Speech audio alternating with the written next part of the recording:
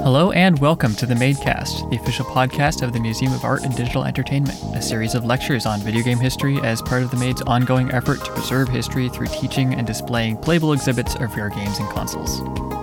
While life in the time of COVID has forced us to close our doors, the support of people like you has allowed us to continue to bring history to you through lectures and interviews like the one you'll hear in a few minutes. I'm Red. I'm Miles. And I'm Chun.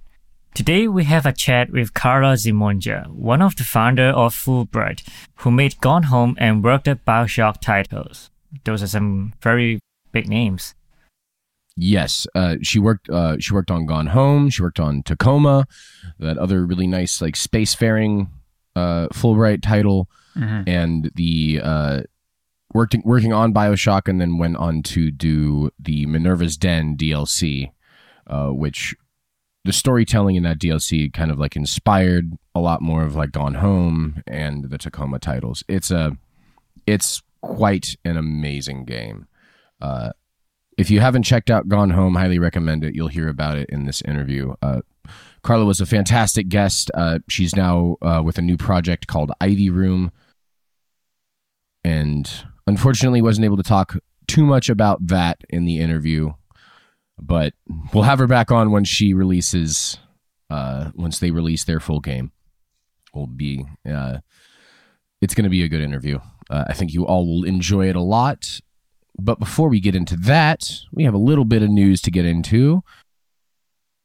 After having Megan McDuffie on a couple weeks ago, we have Centipede Recharged is available for free on the Epic Store. So if any of you would like to try that out, highly recommend checking it out, looking at her music and looking at the gameplay and see how they revamped Centipede for the 2022. For the 2022.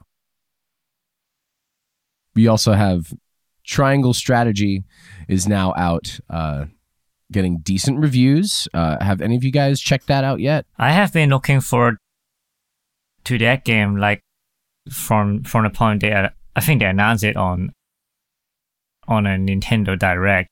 Yeah, was that last year, 2 years ago?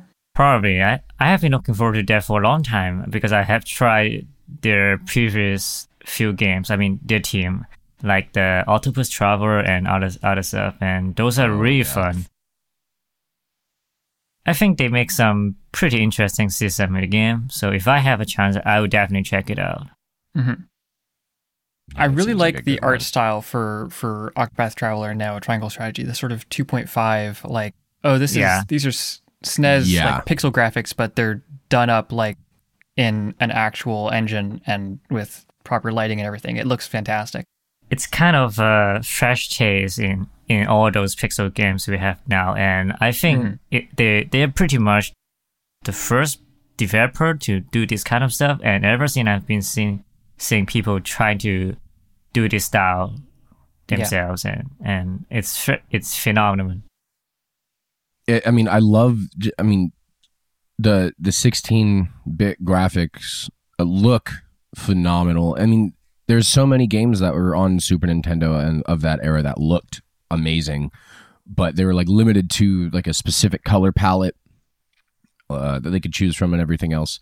But having access to the full color palette of a PC engine and then running everything like that, they look phenomenal. The little bit more level of detail is pretty exciting. I'll definitely have to give that a shot after I die another 1,000 times in Elden Ring. Californication is also now a legitimate game. If you've ever watched the music video for Californication, that Red Hot Chili Peppers song released in 99, 2000, there is this moment where it looked like a PS1 playthrough, or just like you're running through LA and all these crazy video game graphics. When I was a kid, I always thought that was a game. Now I realize somebody also thought it was waiting for it, but they actually made it. I believe it's Mikel Comp Orteza released it for free on Steam. He saw that nobody else was doing it. You can check it out yourself. It's essentially a playthrough of the song. Highly recommend checking that out. I believe I'm going to hop on that once we're done here. Last little bit of news we have. Lost Ark has banned over 1 million accounts suspected to be bots. So in the fight against cheating and bots, we have at least the first step in the right direction of making it more fair for actual players. They also said if you may have been affected by this blanket ban of over 1 million accounts, you can appeal that if you are earnestly playing Lost Ark and have not modified your game in any way. Whatever that means. Yeah, this has always been an important part for managing a MMO, because if they just leave the bots there, it's gonna destroy the economy of the game, and it will be disastrous. Mm-hmm. But I think this is a good step in the right direction. But we'll get more on that news in a little bit. For now, we're going to sit down. I had a chat with Karla Zimonja, who is a fabulous guest. Lots of insight into the process behind Gone Home. It was a great interview, and I think you will enjoy it. Without further ado, here's Karla Zimonja.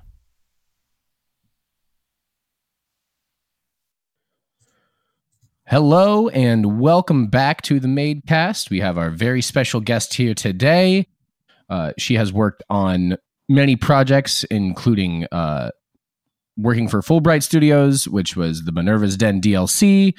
We have Gone Home and the sci-fi space adventure Tacoma, as well as some of her recent things. And then there was a new project she is working on with a new studio called Ivy Room. Please welcome Karla Zimonja. Hi. Did they welcome me? How can you tell? Yes, they welcomed you. Okay, thanks. Everyone was loud cheer, large round of applause. Oh, man. That's great. I'm so excited. Anyway, hello. Thank you for having me on your show. Thank you very much, Karla. So on the show, we like to ask people who have worked in the industry for a while, initially, how you got your start. What made you want to pursue a career in games? Oh, man. Yeah, so this was a long time ago. Mm-hmm. So it was many years ago. Honestly, I got my start in animation. That's where my degree is. And what my first jobs out of school were, I worked in TV, and I worked on a show called Dr. Katz and a show called Home Movies briefly. And essentially, at some point, I had a friend who I'd gone to school with who had joined up with some weird video game studio, and he was like, we need an animator, you should apply. And I was like, I've never animated in 3D. I mean, I had done stop motion, but that is not the same thing, unfortunately. No, it's not. But It's I mean, real I'm sure that definitely helped you like visualize what you wanted to do in 3D. Yeah, for sure. Yeah, like actually physically sculpting also extremely helps for modeling and such like. But yeah, so essentially I applied, and it was early enough, and I threw together some walk cycles, and they were like, these are good enough. And I got hired at the place that made Asheron's Call way back in the day.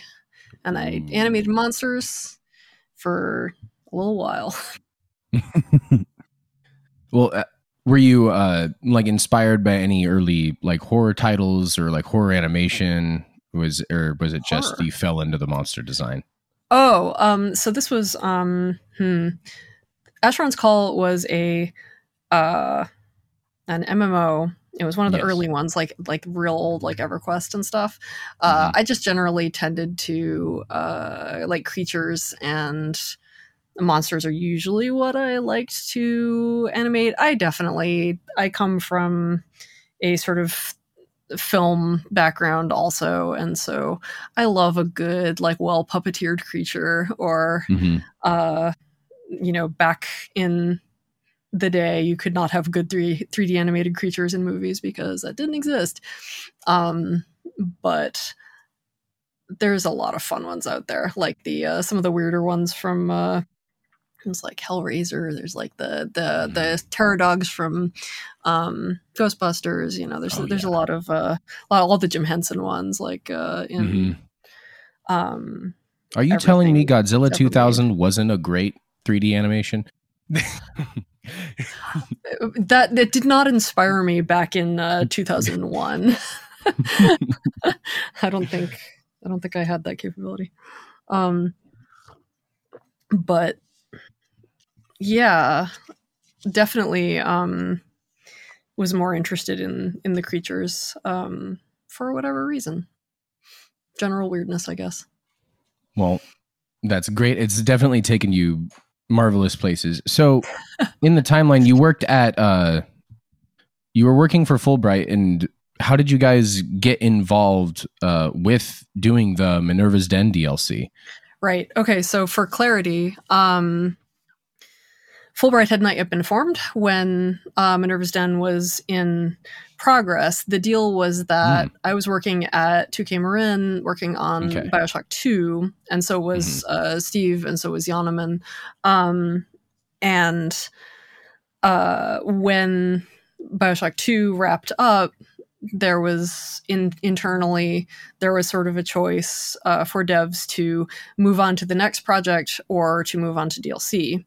And the DLC team for Minerva's Den specifically, there's actually a couple of DLCs. There was the Protector Trials and whatnot. They all kind of each had a designer who had previously just been a level designer in charge of the DLC, and Steve drew the Minerva's Den leadership. And we had about, I think it was 9 or 10 people who wanted to stay in the Bioshock 2 world rather than move on to something else. And that was the team that ended up making up the game, the DLC. It's standalone. It's kind of a game all by itself. Yeah, it's definitely its own game. It's its own feel, and it's the storytelling in that like standalone DLC was like totally captivating and like gripping as thank you. I mean, it's a very well told story, and it's shown throughout like the other works too, especially with the other Fullbright titles. So it 100% like began that like for us, and like working on Bioshock 2 was necessary for this, but just the concept of overlaying space with time, essentially, making them move along in tandem, that just got used forever for us. I mean, it's a great way to keep people captivated and well within a realm that has been fully developed. So within Rapture, the underwater town in Bioshock 2, the Minerva's Den had a whole completely like separate storyline. Did you also have a hand in like the writing involved in that as well? Yeah. I was the editor. Same relationship as throughout Fullbright. Editor, story, whatever, other person, partner. And yeah, we did a lot. I think we did a lot of fun things with that story, and it was very satisfying to. No, I was going to say, what were some of your favorite, like, memorable moments that you were most proud of in that DLC? Oh man, let's see. What was a good time? I think. Oh man. It's been a while. The absolute most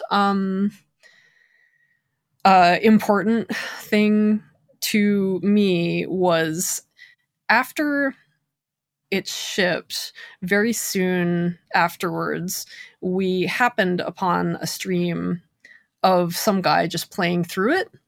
And this was not, all that common at that point. This was a bunch of years ago at that point. What year was that? It was 2012? Earlier, because Yeah, so probably like 2012 is when we started Fullbright. So it's got to be like 2010 or something. I don't know. Oh no, it's earlier than that because there was so late 2000 zeros. Anyway. Yes. Timelines. Who knows? Who knows what they are? They're all intertwined. But yeah, we happened to find somebody streaming this, and we were just like sitting there, like literally, just watching this together. And the guy kept saying, "Wow, there's more here. What? How much of this is there?" And like being surprised by that, which is always gratifying. Not in a I'm bored way, but in a thank goodness kind of way. Yeah. But then when he got to the end set piece where your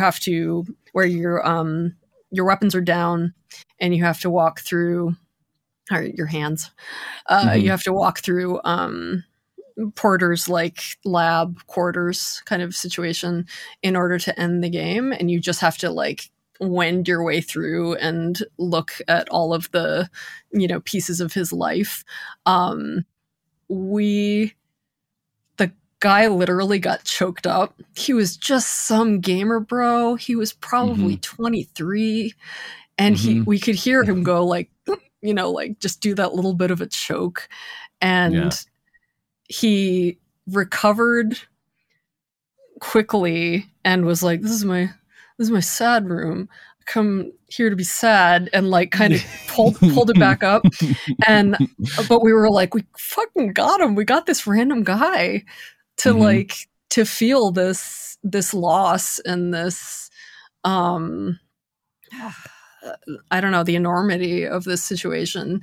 And that was a big deal. It was actually, it was relatively new, like I say, to be able to just watch people experiencing it who aren't part of your company. Yeah. Or, I guess, I don't remember whether we did like focus playtests. It's been too long, but probably not for the DLC. I don't think we had time. But yeah, that was a pretty cool moment. That was interesting. Well, but there were a lot of little things. Yeah, I was gonna say, and like along those same lines too.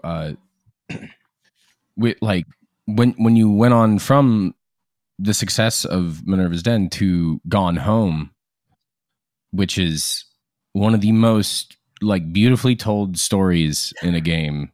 It is a remarkable storytelling experience, and it's just the simplicity. I mean, simplicity, quote unquote, but it's just allowing you to experience and make your way through this house and relive this experience and exploring this empty place, relive the memories and actually grip the feeling of that tumultuous coming of age story and finding like real love, like forbidden love is, I mean, forbidden, but it's such a,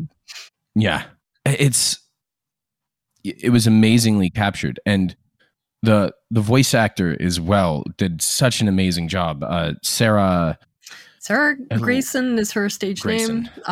Yes. She is so good. She's so good. Yeah. Have you, did she work with you on other titles, after Gone Home? She was the voice of Amy in Tacoma. And also she was our producer, on Tacoma. Oh, fantastic. Still there now. Yeah. Being a producer and just wrecking shop. She's so good at it. Yeah. It's a very amazing job. It's a beautiful story. And I've definitely spent more time with Gone Home than I have with Tacoma. Tacoma has been more watching, but Tacoma has been more like watching playthroughs. And again, just like you said, watching people's reactions and seeing people's like honest interactions with a down to earth and amazingly set story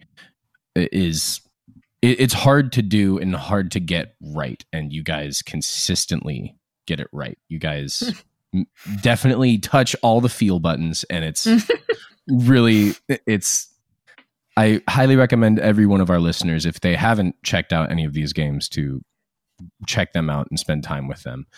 I should note they are cheap as shit at this point. They go on sale all the time. Just pick them up. It's fine.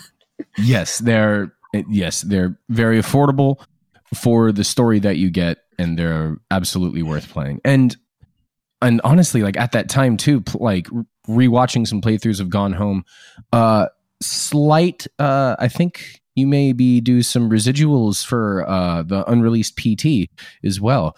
Just circling back, collecting items and checking out, and then having new things appear as you make your way through the house and collecting things. So you may have pioneered some amazing storytelling there that well, there's a lot of things. There's a lot of things that we have definitely seen pop up elsewhere. Such as, like, I don't know, the folk in Don't Nod was very clear about Gone Home being an inspiration for Life is Strange. And there's a lot of, there's always things you can use in the indie space. That is how the ecosystem works. The bigger companies get the gene transfer from the smaller indies. I mean, so having worked like initially from like going to Bioshock and then working with 2K Studios and then to Fullbright, did you like have a more sense of like pride and freedom once you went to Fullbright, that you can like kind of create your own story and not kind of be beholden to these higher powers at all? Yeah. Here, excuse me. Yeah, for sure. It's definitely a relief in a lot of ways to not have a publisher, breathing down your neck and telling you what is acceptable and what will play in Peoria, as it were. That's not very nice for Peoria. I shouldn't say such things. I'm sure Peoria is very nice. It's sort of an old joke that I don't need to repeat. Quaint. But yeah, like, I mean, I don't know. We couldn't have made, especially back before Life is Strange came out, we couldn't have made a game about teen girls at a AAA studio. Like, especially teen girls in love and just hanging out and having interpersonal situations. Like, that was not a real thing. And nobody would have okayed it until they saw it. And so that's how indie is that you can make the thing that you think needs to be made, provided you have the money and support from people. But you don't have to convince anybody unless you need money, in which case you do have to convince people. Yeah. But I mean, you definitely don't. I mean, for the stories that you all present and tell, there's definitely no need to convince me or any other host that they are stories that are worth being told and stories that are worth going on, worth being presented and shown to their fullest extent. Another thing about Gone Home, before we move on really quick, did you have a hand in picking out some of the music for the tapes that were lying around? Yes. Yeah, we definitely, I think for all of us, I don't think anybody on the team had truly grown up with Riot Grrrl. And so we did our research and found the songs that resonated best that were available to us to license. So like, that is as sad as it is to perhaps admit, that is more of a doing it right due diligence aspect of the game rather than a passion part. Like we thought it was right for the characters, and so we did our research and found what we thought was right. And so it absolutely was. The due diligence paid off, and it fit the story immaculately. It's a beautiful story, and I really can't say enough about Gone Home and how much it was amazing. Thank you. It is important to note that, so real quick, it's important to note that a large part of what makes it work is that we literally interviewed people who had been through similar situations and got their experiences and, you know, specific things that had been said to them and specific ways they had felt and how they described things. And that informed a lot of the story's specifics. And when it comes to a story like this, the specificity and the authenticity is so important. So it wouldn't, you know, that's the best way I can say how we got to having the characters feel good. Yes, and they felt extremely authentic and very relatable. And it's amazing how like heartfelt a story can be told in the form of memories, as like just walking through a house and checking things. So now that we've talked about your Fullbright experience, you and some members of what was the other half of the studio? The other studio that is forming Ivy Room with you as well. So Tacoma was back at Fullbright also. Yes. They're continuing to work on their third game. Ivy Road is the studio that I have joined up with a couple years ago. That's with Davey Reedon and C418, the composer. Also Oratriolo, if you follow her on Twitter, and a few other people who are, I don't know how name dropping works. I'm trying to think of people you might know, but it's all good. I mean, any names that are notable that you would like to like mention for is perfectly fine. But yeah, that's we're relatively new. We're still working on our first game, which is going to be narrative forward, and that's probably all I'm going to say about it. That's fine. That is totally fine. We are very much looking forward to the next installment from Karla Zimonja's mind and the collaborations it brings. Yeah, it's more of a collaboration. I think it is. Yes. It is not fair to say it is. It's a collaboration. Definitely. Yes. So before hopefully we'll have you back on once that game releases, and we can talk a little bit more about that in the future. But before we wrap up, I want to just ask you: is there any game that you've been playing recently that you're really into at the moment? Favorite game of yours, or or favorite game of all time that you used to play as well? I'm kind of just playing Pokemon right now, which is Legends. I feel Arceus. Arceus. Yes. How do you say it? I say Arceus, but I've seen it's fine. Whatever you like to say. It's fine. Yeah, I'm just playing that right now. But let's see. My first game that I bought with my own money was Neverhood, which I still have a soft spot for. I'm an adventure game beast, and I will never not be. And the last game that I really just fell over dead because of that is my desktop right now is Disco Elysium. That is a hell of a game. Yeah. Disco Elysium for the win. Come on. People can, another game that you should check out per this recommendation, lose yourself to it. It's immaculate. It's important. Yes. Highly important. There is,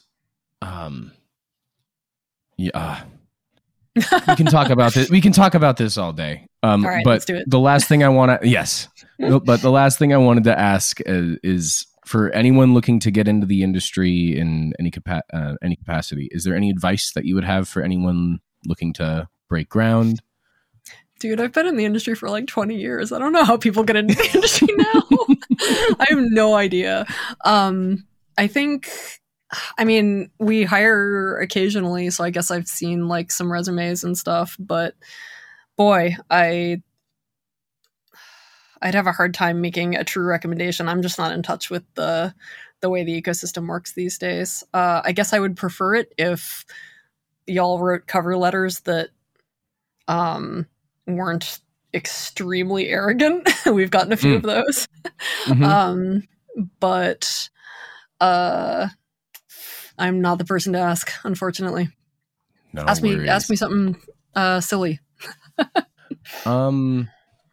What's your favorite silly word?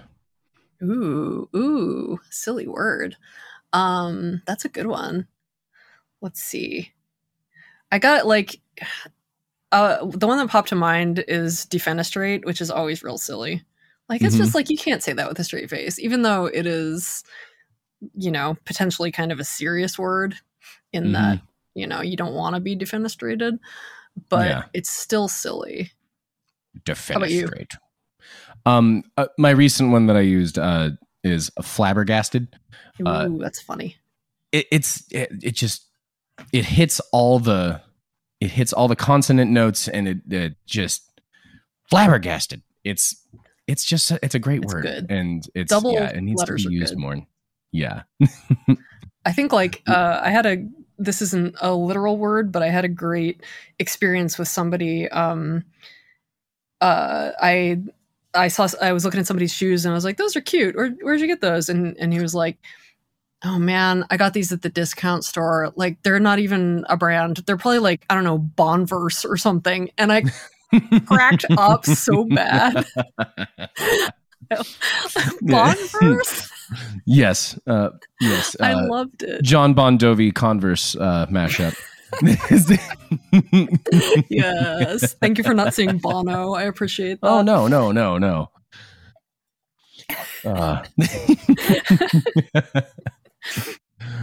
Well, Karla, perfect. Thank you very much for coming on and having this lovely conversation with us. And as soon as Ivy Room's first release comes out, we will gladly be hitting you back up to come back on the show and have another chat with us. And any other developers on the team that you'd like to join you. So, sure. Yes. That's fun and cool. Thank you for already inviting me back, even though we've barely finished this thing. And look forward to continuing to chat. Sounds good. Thank you very much, Karla. Thanks.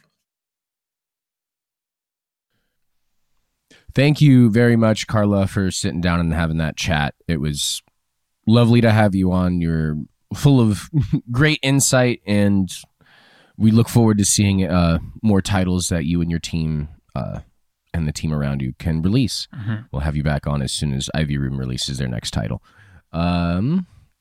So, before we wrap up this episode, let's talk a little bit about what we've all been playing. I think I told you that I was playing Destiny 2 because of the latest expansion last week, and I'm gonna bring you more details about it this week because I just finished. Actually, I didn't finish it.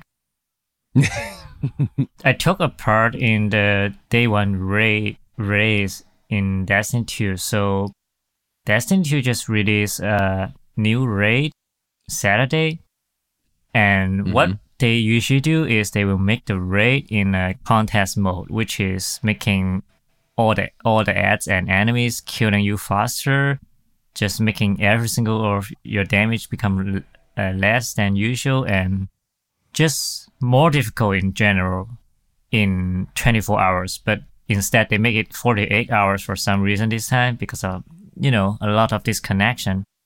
There are literally too many people playing the games.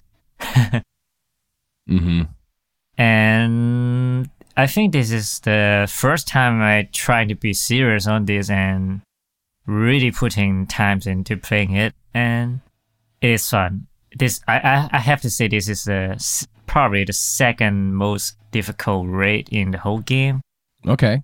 It is really fun figuring out all the mechanics and puzzle together with my teammates, and it's unfortunate we didn't make it through to beat the final boss, but we do make to the final encounter. It just we didn't complete the DPS check and someone have to go. That's really unfortunate. Yeah, gaming things. It's how it goes. It's how it goes. Yeah. And I'm really tired to find a new team, we've gone all the way through all the encounters until we hit the final boss. It's really difficult to find people who can coordinate the same way we do. And I just have to call it and give it up.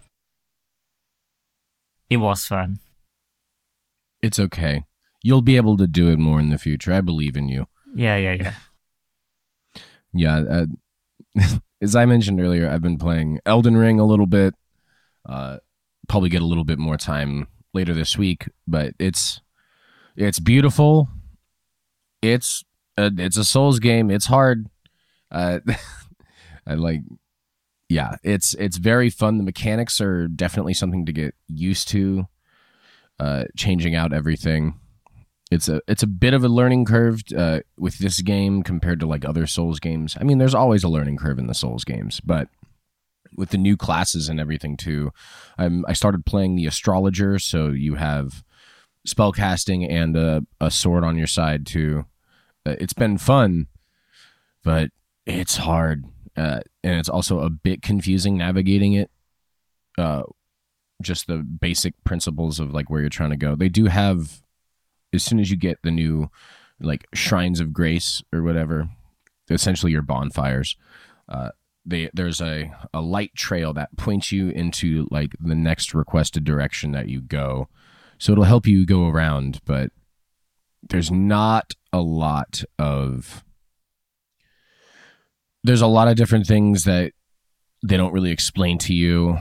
Like acquiring your steed is not as like simple as everything else. Mm-hmm. So you acquire your steed just by resting at this specific bonfire, which is another interesting way to do it, but it's a bit of a toughie.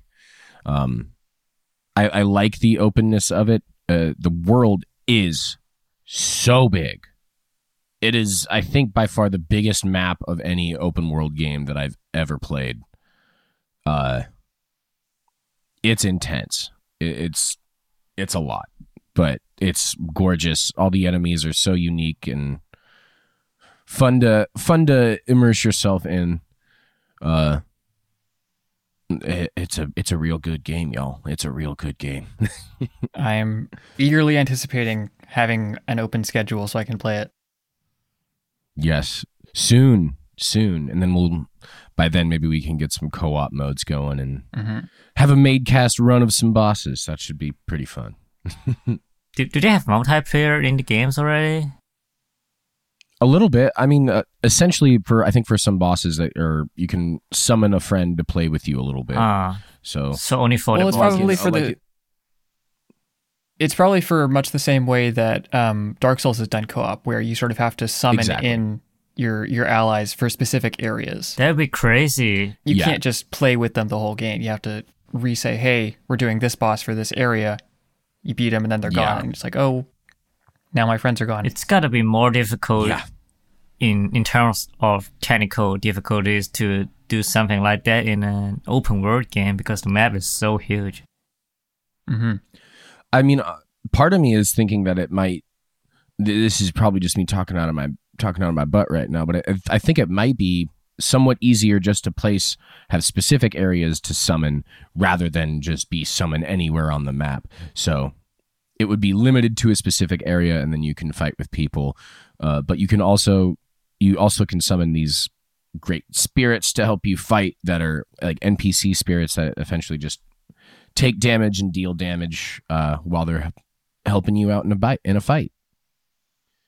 So the reviews are right. Elden Ring is good. Give it a shot. And dying in a Souls game is a badge of honor. I'll probably get it when it's on sale. I think that... Yes. Yep. I highly recommend it. Get it on sale. But I think that's about all the time we have for today. We want to thank you for listening to the Museum of Art and Digital Entertainment's official podcast. If you have any thoughts, questions, corrections, or general museum ideas, please shoot us an email at info@themaid.org. We would like to send out a big thank you to everyone who donated recently and to our patron supporters who keep the Maid afloat. Patreon donors get to listen to this podcast 1 week before it's released on major streaming services, and we continue that with future episodes every week. This week's episode is brought to you in part by Patreon donors Christopher and James Walker. Thanks so much for your support. Till next time, I'm Miles. I'm Chun. And I'm Red. Thanks, and we'll see you next week.